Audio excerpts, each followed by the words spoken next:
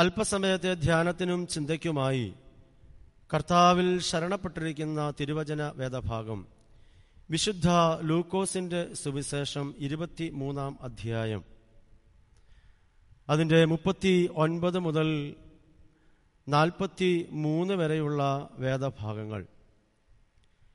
തൂക്കിയ ദുഷ്പ്രവൃത്തിക്കാരിൽ ഒരുത്തൻ, നീ ക്രിസ്തു അല്ലയോ? നിന്നെ തന്നെയും ഞങ്ങളെയും രക്ഷിക്കുക എന്ന് പറഞ്ഞു. അവനെ ദുഷിച്ചു. മറ്റവനോ അവനെ ശാസിച്ചു, സമശിക്ഷാവിധിയിൽ തന്നെ ആയിട്ടും നീ ദൈവത്തെ ഭയപ്പെടുന്നില്ലയോ? നാമോ ന്യായമായിട്ട് ശിക്ഷ അനുഭവിക്കുന്നു. നാം പ്രവർത്തിച്ചതിന് യോഗ്യമായതല്ലയോ കിട്ടുന്നത്? ഇവനോ അരുതാത്തത് ഒന്നും ചെയ്തിട്ടുമില്ല എന്ന് പറഞ്ഞു. പിന്നെ അവൻ, യേശുവേ, നീ രാജ്യത്വം പ്രാപിച്ചു വരുമ്പോൾ എന്നെ ഓർത്തുകൊള്ളണമേ എന്ന് പറഞ്ഞു. യേശു തമ്പുരാൻ അവനോട്, ഇന്ന് നീ എന്നോടുകൂടെ പറുദീസയിലിരിക്കും എന്ന് ഞാൻ സത്യമായും നിന്നോട് പറയുന്നു എന്ന് പറഞ്ഞു. എല്ലാവർക്കും സുപരിചിതമായ ഒരു വേദഭാഗം അല്പസമയത്തെ ധ്യാനത്തിനായി തിരഞ്ഞെടുക്കുമ്പോൾ, ഏദൻ തോട്ടത്തിൽ പിതാവാം ദൈവം ആദമിനെയും ഹവ്വായെയും ആ തോട്ടത്തിന്റെ ചുമതല ഏൽപ്പിക്കുകയാണ്. എങ്കിൽ തമ്പുരാന്റെ കൽപ്പന ലംഘിച്ചുകൊണ്ട് ആ പറുദീസയുടെ പുറത്ത് തമ്പുരാൻ തന്നെ അവരെ മാറ്റി നിർത്തുകയാണ്. ഇവിടെ നഷ്ടപ്പെട്ടതായി പറുദീസ തേടി അലയുന്ന മനുഷ്യൻ ആ പറുദീസ തിരിച്ചു പിടിക്കുന്നതിനായി ലൗകിക സുഖങ്ങളുടെ ഒക്കെ പിന്നാലെ മനുഷ്യൻ കുതിച്ചു പായുമ്പോൾ, യഥാർത്ഥമായ പറുദീസ അനുഭവത്തിലേക്ക് മനുഷ്യൻ കടന്നു വരണമെങ്കിൽ അവനിൽ ചില മാറ്റങ്ങൾ വന്നേ മതിയാവുകയുള്ളൂ. ആ മാറ്റങ്ങൾ കാൽവറി ക്രൂശിൽ എന്റെ തമ്പുരാൻ കർത്താവിനോടൊപ്പം യാഗമായി തീർന്ന തമ്പുരാൻ കർത്താവ് യാഗമായി തീരുമ്പോൾ തമ്പുരാന്റെ ഇടത്തും വലത്തുമായി ക്രൂശിച്ച 2 കള്ളന്മാരുണ്ട്. നമ്മൾ ഇടത്തെ കള്ളനെന്നും വലത്തെ കള്ളനെന്നും നമ്മൾ പറയുന്നു.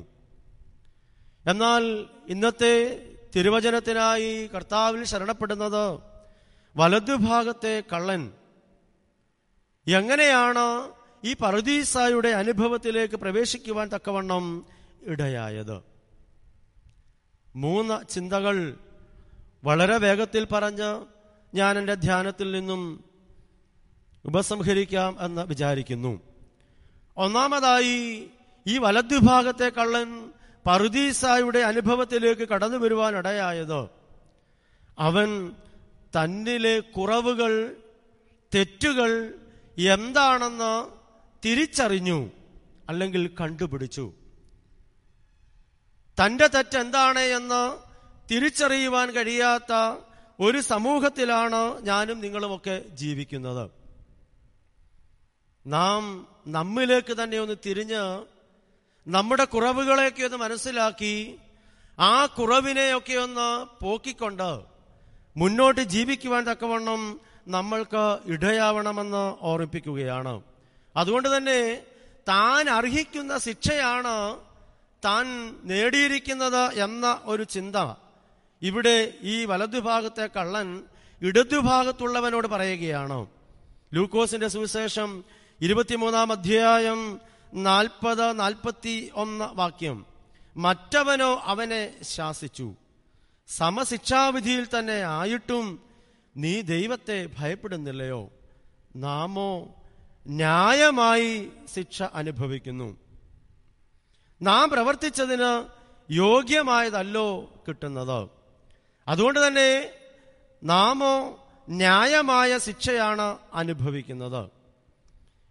ഇപ്രകാരം തിരുവചന ധ്യാനത്തിലൂടെ നാം കടന്നു പോകുമ്പോൾ, വിശുദ്ധ വേദപുസ്തക പഠനത്തിൽ നാം പ്രവേശിക്കുമ്പോൾ, തന്നിലെ തന്നെ കുറ്റങ്ങൾ തിരിച്ചറിഞ്ഞുകൊണ്ട് ദൈവസന്നിധിയിലേക്ക് കടന്നു വന്ന് അനുഗ്രഹങ്ങൾ പ്രാപിച്ച അനേക വ്യക്തിത്വങ്ങളെ തിരുവചനത്തിൽ നിന്ന് നമ്മൾക്ക് ധ്യാനിക്കുവാൻ തക്കവണ്ണം കഴിയുന്നുണ്ട്.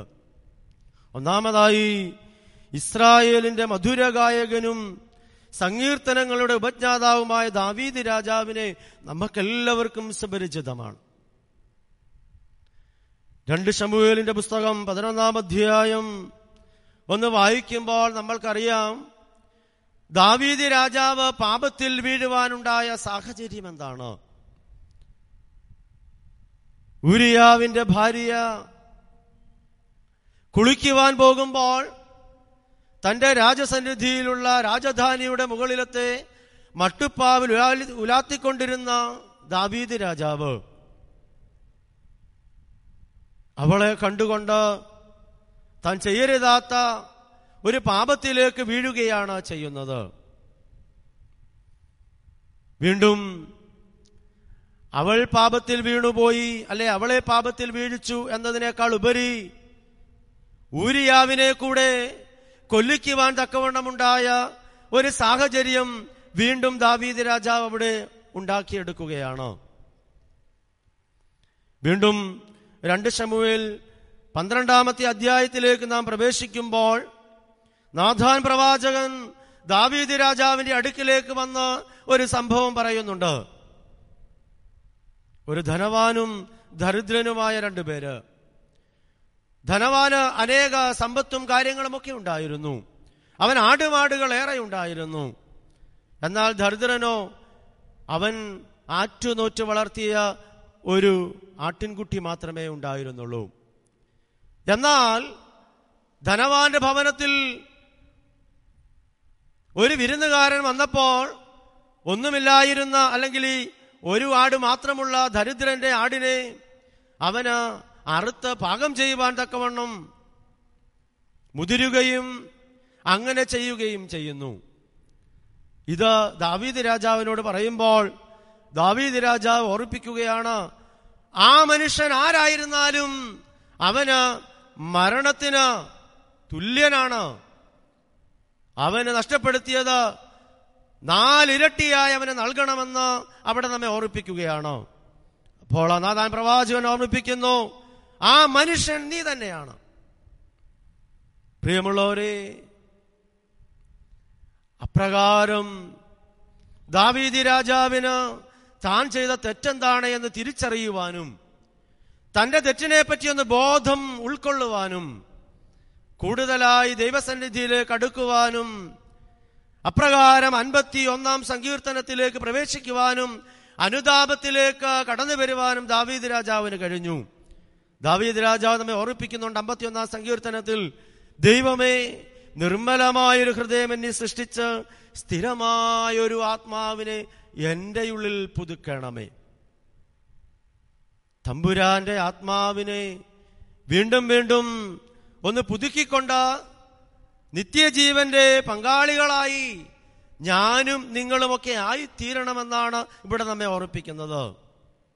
വീണ്ടും ലൂക്കോസിന്റെ സുവിശേഷം 15-ാം അധ്യായം 11 മുതൽ 32 വരെയുള്ള വേദഭാഗങ്ങൾ വായിക്കുമ്പോൾ നമുക്കറിയാം, മുടിയനായ പുത്രന്റെ ഒരു ഉപമ അവിടെ നമ്മെ ഓർമ്മിപ്പിക്കുന്നുണ്ട്. ധൂർത്തനായ പുത്രന്റെ കഥ. താൻ തന്റെ പിതാവിനോട് തനിക്ക് വരുവാനുള്ള വസ്തുവകകളുടെ ഭാഗം ചോദിക്കുകയാണ്. ആ പിതാവ് ചോദിച്ചതുപോലെ തന്നെ മൂത്ത മകനും ഇളയ മകനുമായി ഭാഗം വെച്ചു കൊടുത്തു.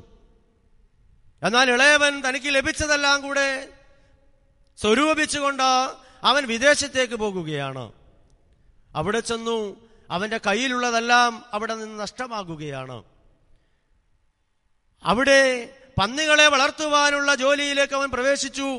പന്നികൾ കഴിക്കുന്ന വാളവര കഴിച്ചുകൊണ്ട് ജീവിക്കുവാനുള്ള ഒരു സാഹചര്യത്തിലേക്ക്, ദാരിദ്ര്യത്തിന്റെ അങ്ങേ അറ്റത്തെ അവസ്ഥയിലേക്ക് ആ മകൻ എത്തിച്ചേരുകയാണ്. സുബോധം വന്നിട്ട് അവൻ അവിടെ നിന്ന് ഓർക്കുകയാണ്, എന്റെ അപ്പന്റെ സന്നിധിയിൽ അല്ലെങ്കിൽ എന്റെ അപ്പന്റെ ഭവനത്തിൽ എത്രായിരം പേര് എന്റെ അപ്പൻ അവർക്ക് ഭക്ഷണം നൽകുന്നുണ്ട്, എന്റെ അപ്പന്റെ സംരക്ഷണയിൽ കഴിയുന്നുണ്ട്. ഞാനോ ഇവിടെ ദാരിദ്ര്യത്താൽ വലയുകയാണ്. പ്രയാസത്തിന്റെയും ഒരു നേരത്തെ ഭക്ഷണം കഴിക്കുവാൻ കഴിയാതെ ബുദ്ധിമുട്ടിന്റെ അവസ്ഥയിലൂടെ ഞാൻ കടന്നു പോകുകയാണ്. അതുകൊണ്ട് എനിക്ക് എൻ്റെ അപ്പന്റെ അടുക്കലേക്കൊന്ന് പോകണം, അവന്റെ മുൻപാകെ ഒന്ന് മുട്ടുകുത്തണം. എന്നിട്ട് എനിക്ക് പറയാൻ കഴിയണം, അപ്പാ, സ്വർഗത്തോടും നിന്നോടും ഞാൻ പാപം ചെയ്തു, ഇനിയും നിന്റെ മകനെന്ന് വിളിക്കുവാൻ ഞാൻ യോഗ്യനല്ല. താൻ ചെയ്ത തെറ്റെന്താണ് എന്ന് തിരിച്ചറിയുവാനും ആ തിരിച്ചറിഞ്ഞ തെറ്റിനെ ദൈവസന്നിധിയിൽ തന്റെ പിതാവിന്റെ അടുക്കൽ വന്ന് സമർപ്പിക്കുവാനും ഈ ധൂർത്തനായ പുത്രന് സാധിക്കുകയാണ്. പ്രിയമുള്ളവരെ, കുമ്പസാരം എവിടെ തുടങ്ങുന്നു എന്ന് ചോദിക്കുകയാണെങ്കിൽ ഞാൻ പറയും, ഞാൻ ചെയ്തത് തെറ്റാണെന്ന ബോധ്യം എന്നിൽ ഉണ്ടാകുന്നത് എപ്പോഴാണോ അവിടെ മുതൽ ഞാൻ കുമ്പസാരം ആരംഭിച്ചിരിക്കുകയാണ്. അത് ദേവാലയത്തിലേക്ക് വന്ന് വൈദികന്റെ മുമ്പാകെ വന്ന് മുട്ടുകുത്തി കർത്താവിന്റെ പ്രതിപുരുഷനോട് ഞാൻ ചെയ്ത തെറ്റുകൾ ഏറ്റുപറയുമ്പോൾ അത് ഒരു പകുതി ഭാഗമായി. വീണ്ടും സങ്കീർത്തനക്കാർ നമ്മെ ഓർപ്പിക്കുന്നത് പോലെ, യഹോവ നല്ലവനെന്ന് രുചിച്ചറിയുവിൻ. അവന്റെ തിരുശരീര രക്തങ്ങൾ അനുഭവിക്കുന്നത് മൂലം അത് പൂർത്തീകരണത്തിന്റെ അനുഭവങ്ങളിലേക്കായി തീരുകയാണ്. അങ്ങനെ തന്റെ തെറ്റെന്താണെന്ന് തിരിച്ചറിഞ്ഞുകൊണ്ട് ധൂർത്തനായ പുത്രൻ തന്റെ പിതാവിന്റെ ആ സന്തോഷത്തിലേക്ക്, ആ ഒരു അനുഗ്രഹത്തിലേക്ക് പ്രവേശിക്കുകയാണ്. വീണ്ടും വേദപുസ്തകം ലൂക്കോസിന്റെ സുവിശേഷം 19-ാം അധ്യായം 1 മുതൽ 10 വരെയുള്ള വേദഭാഗങ്ങൾ ധനവാനും ചുങ്കക്കാരുടെ പ്രമാണിയുമായ സക്കായി നമുക്കെല്ലാവർക്കും സുപരിചിതമാണ്. സക്കായിക്ക് തമ്പുരാനെ ഒന്ന് കാണണം. പലര് പറയുന്നത് കേട്ടു, തമ്പുരാന് രോഗസൗഖ്യം നൽകുന്നവനാണ്, അവൻ ആരെ അടുത്തു ചെന്നാലും അവർക്ക് വേണ്ടുന്ന കാര്യങ്ങൾ ചെയ്തു കൊടുക്കുന്നവനാണ്. അപ്രകാരം തമ്പുരാനെ ഒന്ന് കാണണമെന്ന ആഗ്രഹം സക്കായിയുടെ മനസ്സിലേക്ക് കടന്നു വന്നു. സക്കായി ഓടി, ആർക്ക്? തമ്പുരാന് മുൻപേ ഓടി ഒരു കാട്ടത്തിയുടെ മുകളിൽ കയറിയിരുന്നു. തമ്പുരാൻ അതുവഴി പോയപ്പോൾ കാട്ടത്തിയുടെ മുകളിലിരിക്കുന്ന സക്കായിയെ കണ്ടിട്ട് പറയുകയാണ്, സക്കായിയെ, നീ വേഗം ഇറങ്ങി വരിക, ഇന്ന് എനിക്ക് നിന്റെ വീട്ടിൽ താമസിക്കേണ്ടിയിരിക്കുന്നു. പ്രിയമുള്ളവരെ, നാം ഒരു കാര്യം ഓർത്തുകൊള്ളണം. എന്റെ കർത്താവിനെ കാണണമെന്ന തോന്നൽ എന്റെ മനസ്സിൽ ഉണ്ടാകുമ്പോൾ ഹൃദയങ്ങളെയും അന്തരേന്ദ്രിയങ്ങളെയും ശോധന ചെയ്യുന്ന ഒരു ദൈവത്തിന്റെ മുൻപാകെയാണ് നാം നിൽക്കുന്നത്. വീണ്ടും മത്തായി ശ്ലീഹായുടെ സുവിശേഷം നമ്മെ ഓർമ്മിപ്പിക്കുന്നുണ്ട്,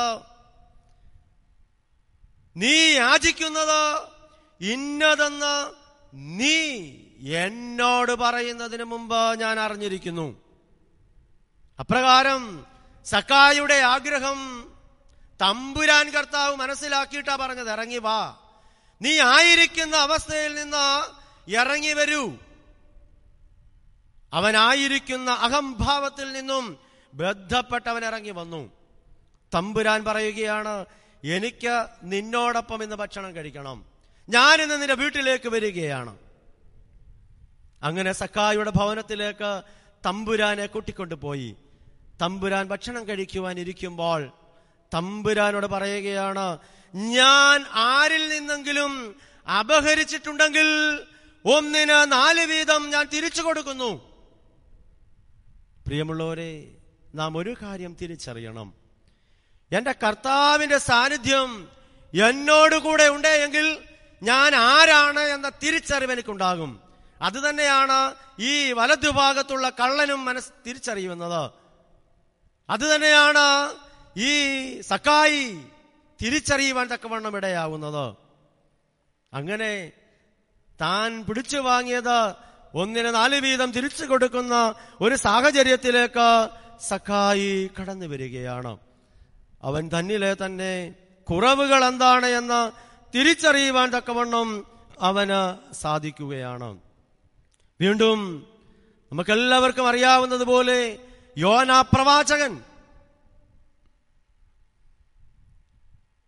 പ്രവാചകനെ ഒന്ന് പഠിക്കുമ്പോൾ യോനാ പ്രവാചകന്റെ പുസ്തകം 1-ാം അധ്യായം 12-ാമത്തെ വാക്യത്തിൽ പറയുന്നുണ്ട്, യോന അവരോട് പറയുകയാണ്, എന്നെ സമുദ്രത്തിലേക്ക് ഇട്ടുകൊള്ളുവിൻ, സമുദ്രം അടങ്ങും. എന്റെ നിമിത്തം ഈ കോൾ നിങ്ങൾക്ക് ഉണ്ടായിരിക്കുന്നുവെന്ന് ഞാൻ അറിയുന്നു.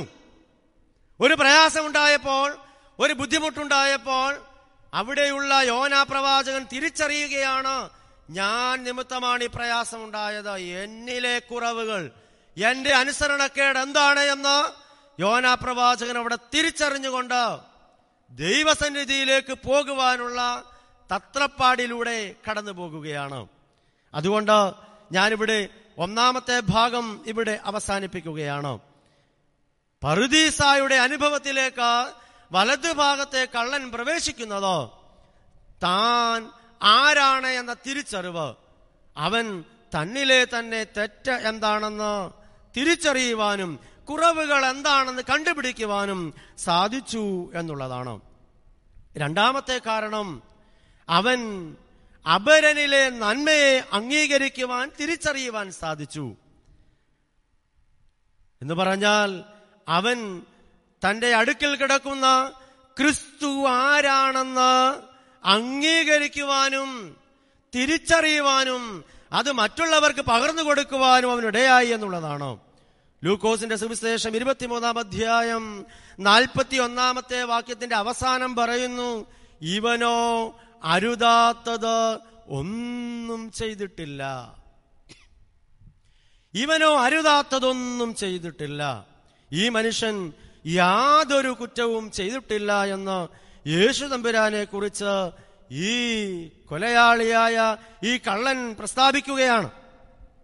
മറ്റുള്ളവരിൽ വിളങ്ങുന്നതായ നന്മകളെ അത് അംഗീകരിക്കുവാനും അത് മറ്റുള്ളവർക്ക് പകർന്നു കൊടുക്കുവാനും അപരന്റെ നന്മയിൽ സന്തോഷിക്കുവാനും തക്കവണ്ണം നമ്മൾക്ക് ഇടയാവണം.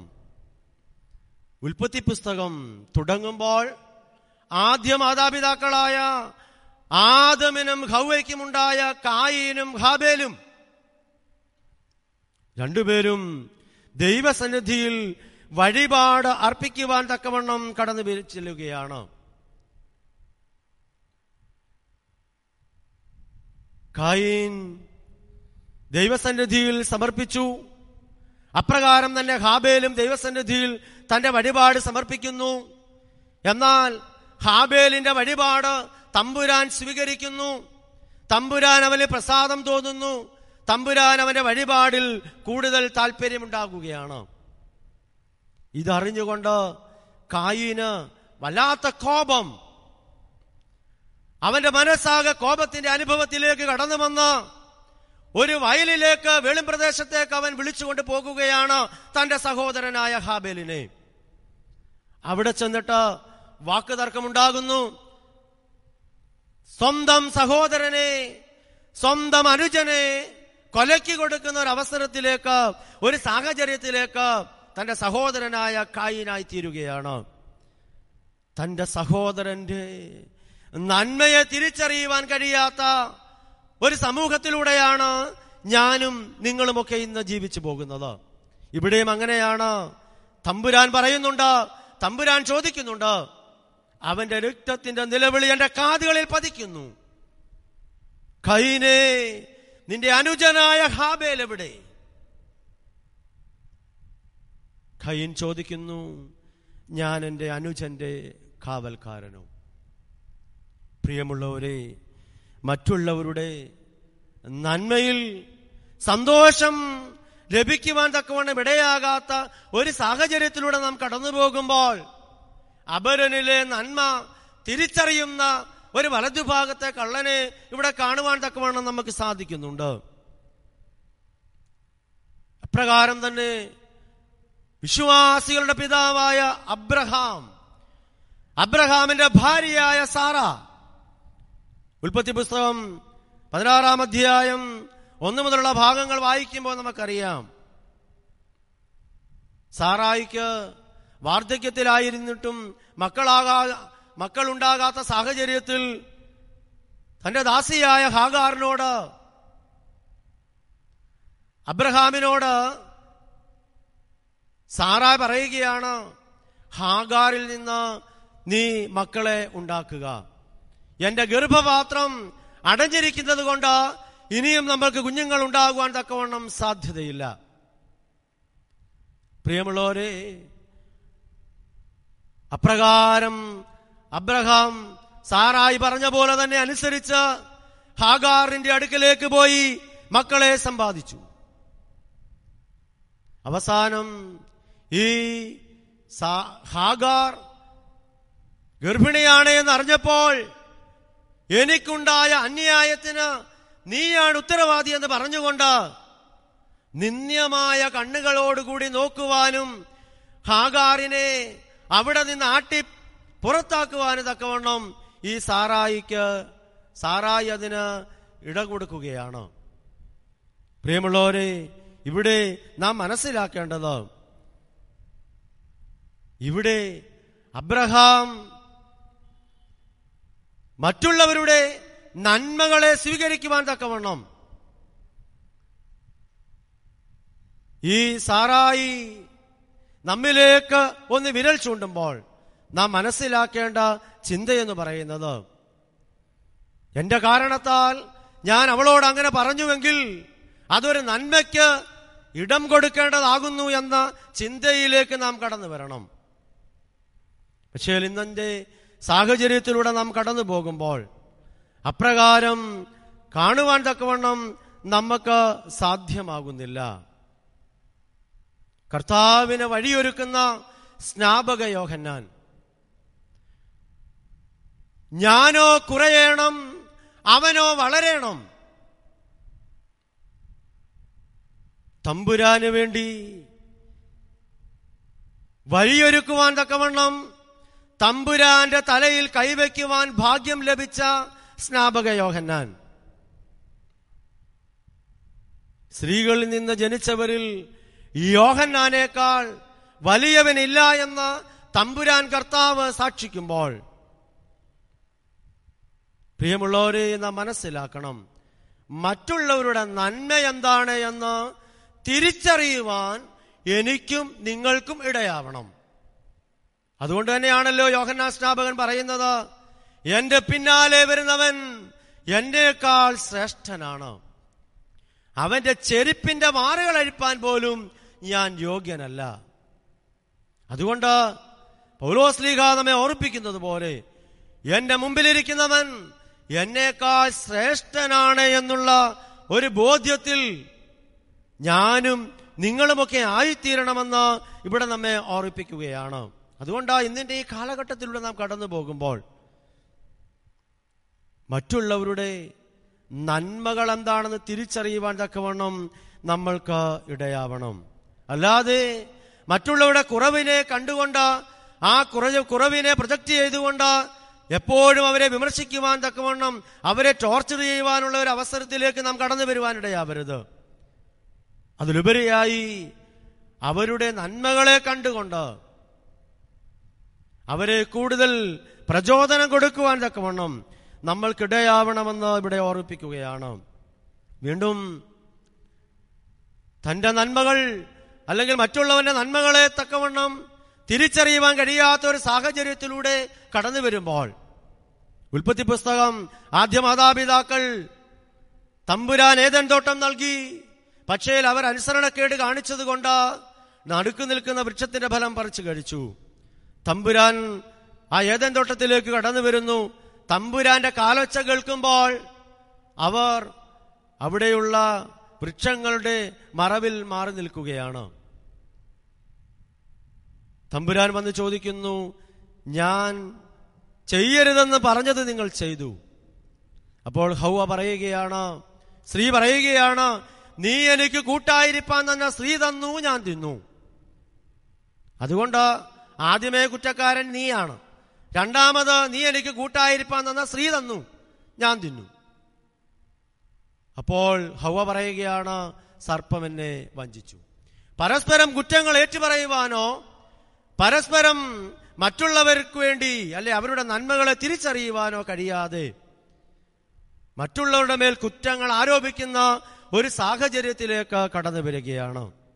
അതുകൊണ്ട് ഞാൻ ഈ രണ്ടാമത്തെ ചിന്തയിൽ നിന്നും ഉപസംഹരിക്കുകയാണ്.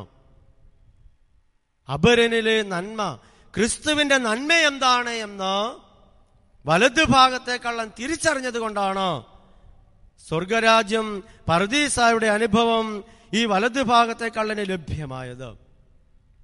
മൂന്നാമതായി, ഈ വലതു ഭാഗത്തെ കള്ളൻ അവൻ ദൈവത്തിൽ പൂർണ്ണമായും ശരണപ്പെട്ടു.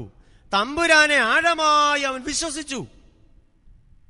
കാരണം നമ്മെ ഓർപ്പിക്കുന്നുണ്ട്, ലൂക്കോസിന്റെ സുവിശേഷം 23-ാം അധ്യായം 42-ാമത്തെ വാക്യത്തിൽ പറയുന്നുണ്ട്, യേശുവേ, നീ രാജ്യത്വം പ്രാപിച്ചു വരുമ്പോൾ എന്നെ ഓർത്തുകൊള്ളണമേ എന്ന് പറഞ്ഞു. തമ്പുരാനെ, നീ രാജ്യത്വം പ്രാപിച്ചു വരുമെന്ന് എനിക്കറിയാം. ആ സാഹചര്യത്തിൽ എന്നെ കൂടെ നിന്റെ പറുദീസായിൽ ചേർക്കണമേ എന്നുള്ള ഈ കള്ളന്റെ യാചന, ഈ ദൈവ സമർപ്പണം തമ്പുരാനിൽ കൂടുതലായി ആഴമായി ഉള്ള അവന്റെ വിശ്വാസത്തെ നമുക്കിവിടെ പ്രതിഫലിപ്പിക്കുവാൻ തക്കവണ്ണം കഴിയുന്നുണ്ട്. അതുകൊണ്ട് മനുഷ്യ ജീവിതത്തിൽ എന്തെല്ലാം പ്രശ്നങ്ങളും എന്തെല്ലാം പ്രയാസങ്ങളും കടന്നു വന്നാലും ദൈവത്തെ നിലനിർത്തിക്കൊണ്ട് തമ്പുരാനിലുള്ള അചഞ്ചലമായ വിശ്വാസത്തെ മുൻനിർത്തിക്കൊണ്ട് മുന്നോട്ട് പോകുവാൻ തക്കവണ്ണം നമുക്കിടയാവണം. അതുകൊണ്ടാണ് ഈ പറുദീസായുടെ അനുഭവത്തിലേക്ക് ഈ വലതു ഭാഗത്തെ കള്ളൻ കടന്നു വരുന്നത്. ഇയ്യോബിന്, നീതിമാനായ ഇയ്യോബിനെ നമുക്കെല്ലാവർക്കും സുപരിചിതമാണ്. ഇയ്യോബിന്റെ ജീവിതത്തിലുണ്ടായ ആ ധന്യതയുടെ അനുഭവങ്ങളും അതിലുപരിയായ ധനങ്ങളെല്ലാം നശിച്ചുപോയ അനുഭവങ്ങളുമൊക്കെ നമുക്കെല്ലാവർക്കും അറിയാവുന്നതാണ്. അവസാനം അവന്റെ ഭാര്യ പോലും പറയുന്നുണ്ട്, നീ അവനോടുള്ള ഭക്തി നിനക്ക് കളയാറായില്ലേ? ഇനിയെങ്കിലും അവനെ ഒന്ന് ത്യജിച്ചു പറയുവാൻ നിനക്കിടയാവുന്നില്ലേ? ഇയ്യോബ് പറയുന്നുണ്ട്, ഇതുവരെ നമ്മൾ അവനിൽ നിന്ന് നന്മയാണ് സ്വീകരിച്ചത്. ഇനി അവൻ നമുക്ക് തിന്മയാണ് തരുന്നതെങ്കിൽ അതും കൈക്കൊള്ളുവാൻ തക്കവണ്ണം നമ്മൾ ശ്രദ്ധാലുക്കളായിരിക്കണം. അതുകൊണ്ട് തമ്പുരാൻ തരുന്നത് എന്താണെങ്കിലും, അത് നന്മയാണെങ്കിലും തിന്മയാണെങ്കിലും അവയെ പൂർണ്ണമായി ഉൾക്കൊള്ളുവാൻ തക്കവണ്ണം നമുക്ക് ഇടയാവണം. അതുകൊണ്ട് തന്നെയാണല്ലോ പറയുന്നത്, യഹോവ തന്നു, യഹോവ എടുത്തു, യഹോവയുടെ നാമം വാഴ്ത്തപ്പെടുമാറാവട്ടെ. എന്റെ അമ്മയുടെ ഉദരത്തിൽ നിന്ന് ഞാൻ നഗ്നനായിട്ട് ഈ ഭൂമിയിലേക്ക് വന്നു, ഞാനൊന്നും കൊണ്ടുവന്നില്ല. പക്ഷേ ഇവിടെ നിന്ന് പോകുമ്പോഴും ഞാൻ എനിക്കൊന്നും കൊണ്ടുപോകാൻ തക്കവണ്ണം സാധ്യമാകുകയുമില്ല.